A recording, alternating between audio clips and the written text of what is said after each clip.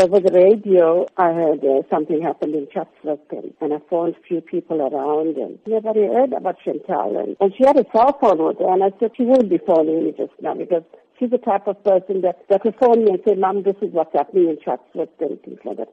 And I never got a call. So I went off from work and didn't see Chantal anywhere. So I got to the place, to the club, to the Throb. And when I got there, they said to me, if you didn't hear from your child, please go to the police station. And there's names of the kids there. And you can have a look. And I looked on the list, and Chantal's name was nowhere to be found. And must have stayed in National Arcade Hospital.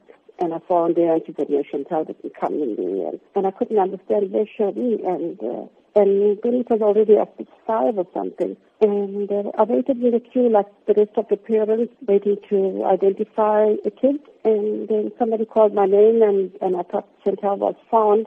And they were giving me a message. And only to be told there's 3 more kids still to be identified. The other kids were already identified. And I looked at the first kid, and it wasn't Chantal. And I looked at the second kid, and of course it was Chantal. And it was too much.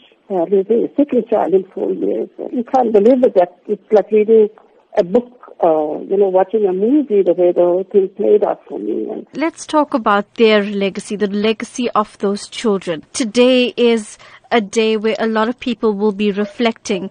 And what would you like to say, specifically about their lives and even their memory today? I think we all must learn from what happened. I know some of them have very short memory of what happened. Some of them can't remember what happened. Some of them are very young when it happened. But I want to say to the kids, the youngsters of today, be responsible.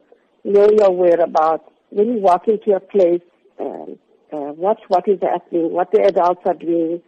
If they're doing something wrong or something, bring it to somebody's attention. And let us be responsible so this never happens again. A death is a death. No matter how your child dies, it's very painful for any parent to go through this.